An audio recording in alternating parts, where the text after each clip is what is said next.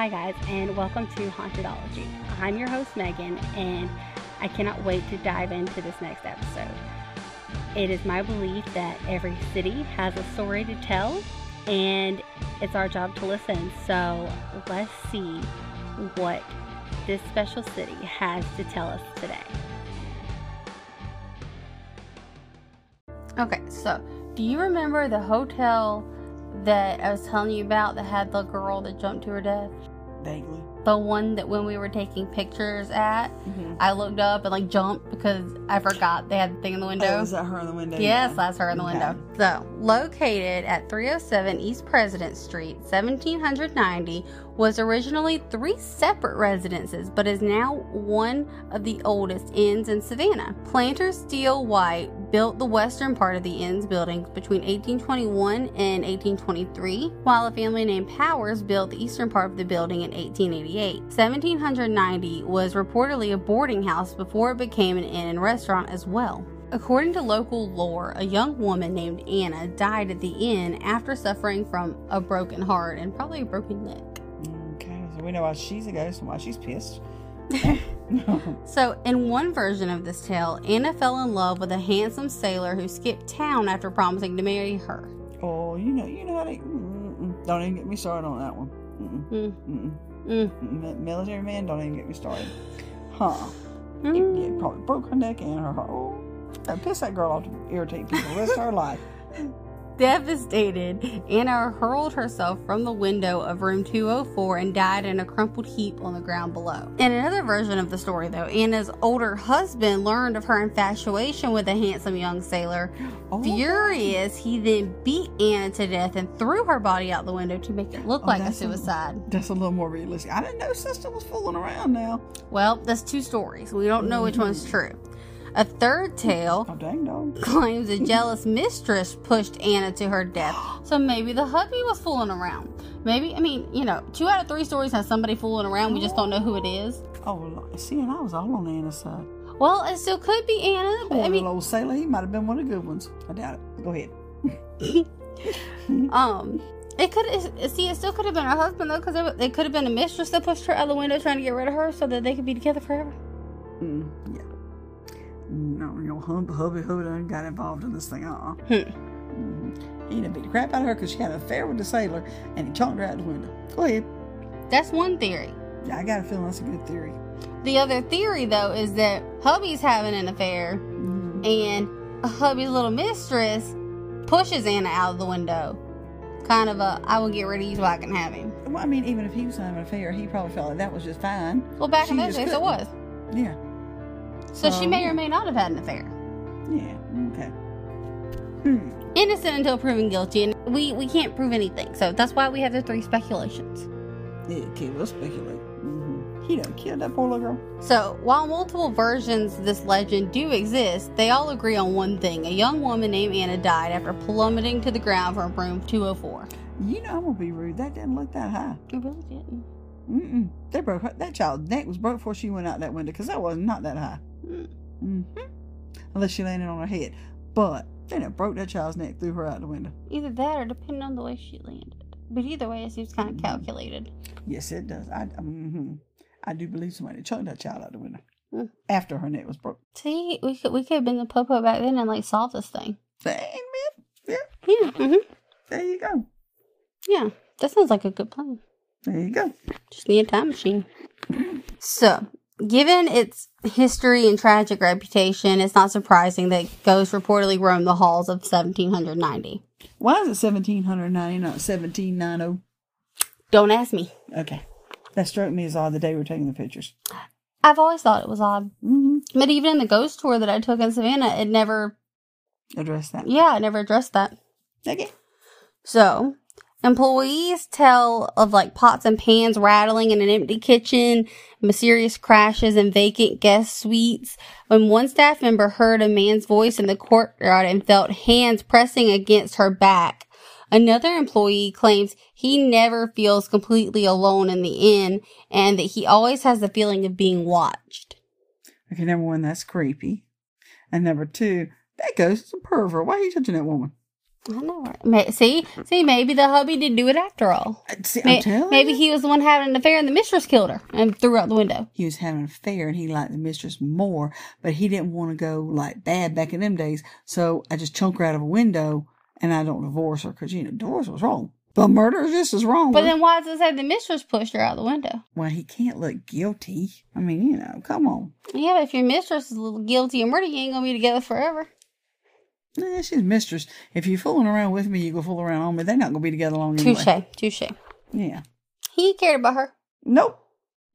She was a toddy on the side. Anyways, Anna, on the other hand, has shown herself to more than just the staff. For those who choose to stay at the 1790 Inn, there's always a bit of a risk that during the course of the night, something not quite living might make its presence known. But would you expect anything else of a haunted hotel? Nah. So, for a woman and her 2 daughters and their friends, they sought out the 1790 Inn because they wanted to experience some ghostly activity. So, they were already New York bound from their home in South Florida and decided to make a stop at the infamous hotel in Savannah. It's like a stop up on the way to New York. Yeah, just a nice little night over. Yeah, after all, what could go wrong? Sounds like a solid plan to me. There you go. So this lady and her family arrived at the historic property only to find that there was only one guest room available for the night. Dun, dun, dun. Room 204. Dun, dun, dun. Anne's room. Dun, dun, dun. So with excitement dodging at their heels, they took their room key and their suitcases, and all the while noticing that even in the lobby they experienced a strange sensation of being watched. They still ran up there to the room anyways, and I don't know, maybe it was one of the spirits of the inn welcoming them to the property, perhaps? Mm-hmm. That's what they felt in the lobby? Yeah, okay, yeah. Maybe not. Okay. Yeah. So, they go upstairs and they enter Anna's room, room 204. From the outside entrance, the mother and her daughters immediately set to putting down their bags. Okay. So, while the daughters lounged on the bed, the mom caught notice of a teddy bear on the fireplace. It was on the mantle, and between its legs was a purple ball, with some Mardi Gras beads dangled around the bear's body. Straight away, the mom recognized the teddy bear. It was the same one that the TV show Ghost Hunters had brought to the room during their paranormal investigation of the 1790 Inn a few years ago. Originally, the bear had been outfitted with a video camera inside so that during the night, the Ghost Hunters crew could see if anything happened in the room. What are you thinking the ghosts would know that? Probably. Probably why they don't ever catch them. I'm thinking so too. I'm not stupid. They're just ghosts. I mean, if they're like omnipresent, they can see you putting a camera in there. Yeah, I mean, even if you hide it in a teddy bear, they see you hiding in a teddy bear. It's gonna be like, all right, well, I'm gonna go haunt this other room for the night and like let you look stupid. Okay. But anyways, so while the ghost hunters may have left a few years prior, the teddy bear remained in 204, but this time without the camera. I was fixing to say the first thing I would have checked. I'd check to see if the camera was still in there because that's just creepy and wrong. So, at this point, the mom turns away from the mantle and goes to use the bathroom. And out in the bedroom, her daughter started to call out to Anna as they took Snapchats to send to their friends. You don't go in and say her name 3 times, stupid. It's like, have you never heard the story of Bloody Mary? Hello? You don't take stupid chances, stupid. Cheese in the morning. So the girls are going, Anne, are you there? Are you there, Anne? Anne, do you want to play? She can play you behind right out the window. And the mom goes, girls, be nice to her. And then something happened. So, though the girls' cameras were not trained on the fireplace itself, their echoing cries of shock captured their mom's notice. Their mom turned around to ask if she had heard something too. The mom flew into the guest room to see what was going on, and she just came to a stop when she realized that ball that was on the mantle was no longer on the mantle. Okay. It had gone flying off the mantle, though no one had touched it, and landed in the center of the room. Seeking a rational answer, Lynn grabbed the ball, and Lynn was the mother's name. Yeah, I was just thinking, this Lynn wouldn't have touched that damn ball.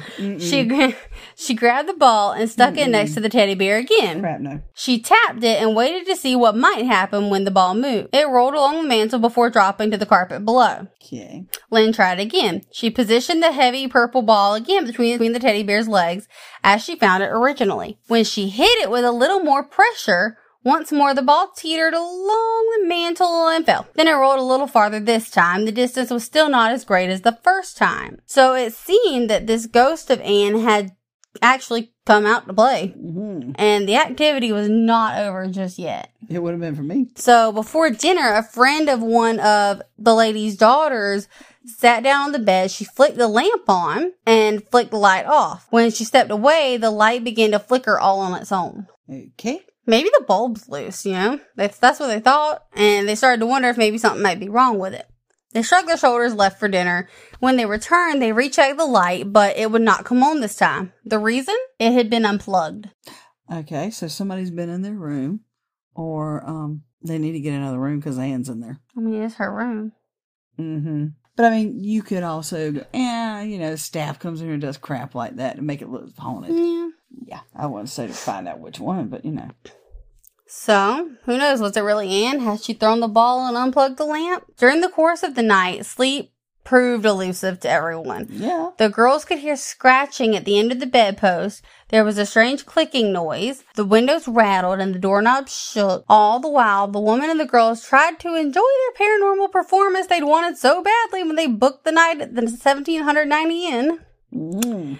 The following morning at breakfast, the owner of the 1790 Inn gathered everyone around and began to tell stories about Anne, the property's resident ghost, and for this lady and her daughters and their friends, staying the night at the 1790 Inn proved to be the experience they soon wouldn't forget.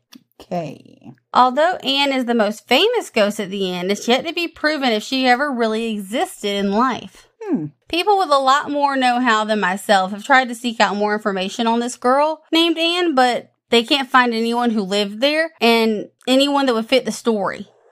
So, is it possible that someone did jump from the balcony killing themselves? I guess so. Even though I can't find evidence to support this, but I suspect that the ghost that everyone calls Anne is someone who was associated with the building, but maybe didn't necessarily die there.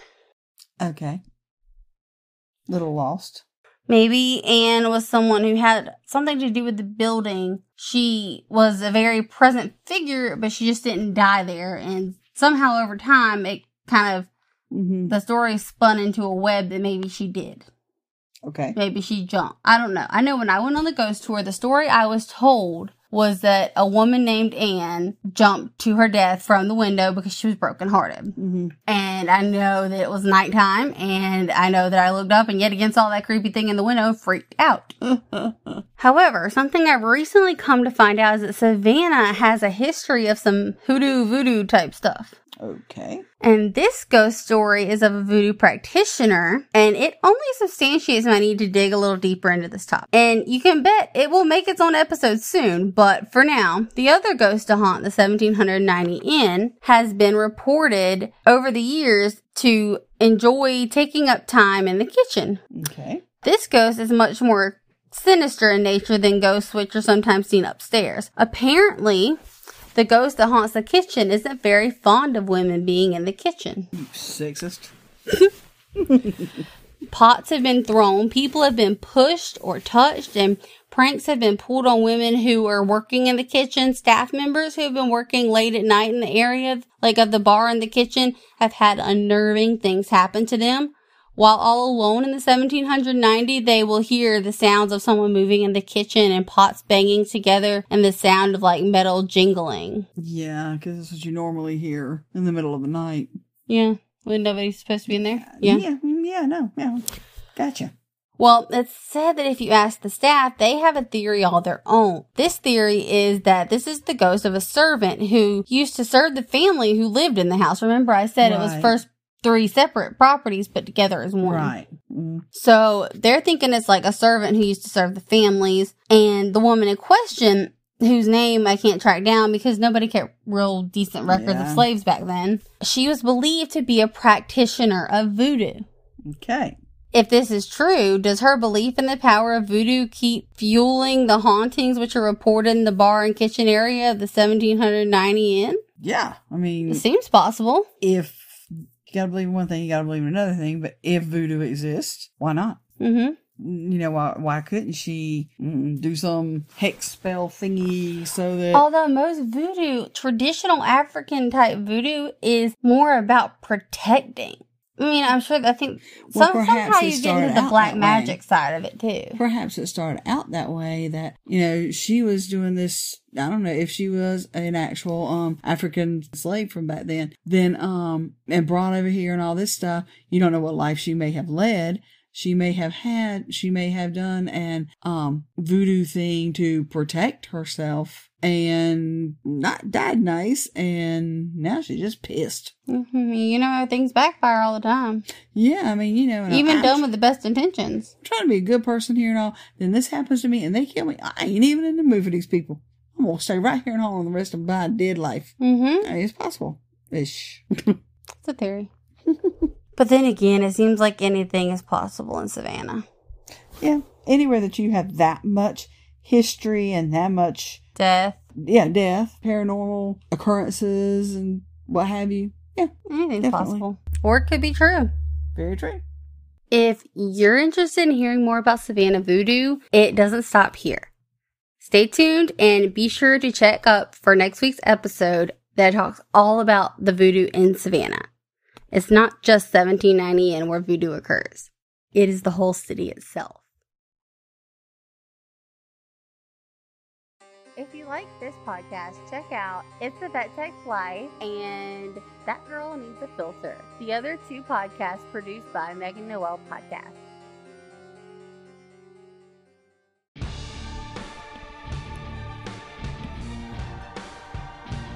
Hi guys. Thank you so much for listening to this episode of Hauntedology. I'm your host, Megan, and I greatly appreciate it. I do all of the writing for these shows myself, so it means a lot that you guys sit here and listen to what I have to say. Like I said, I believe every city has a story to tell, and I want to tell it. So don't forget, if you want to keep up and not miss anything, even social media-wise, you can always hit me up on the Instagram page for the podcast at Hauntedology, or my personal Instagram at Megs_Noel. That's MEGGS_NOEL, or on Twitter at Hauntedology and at Megan Noel Fit.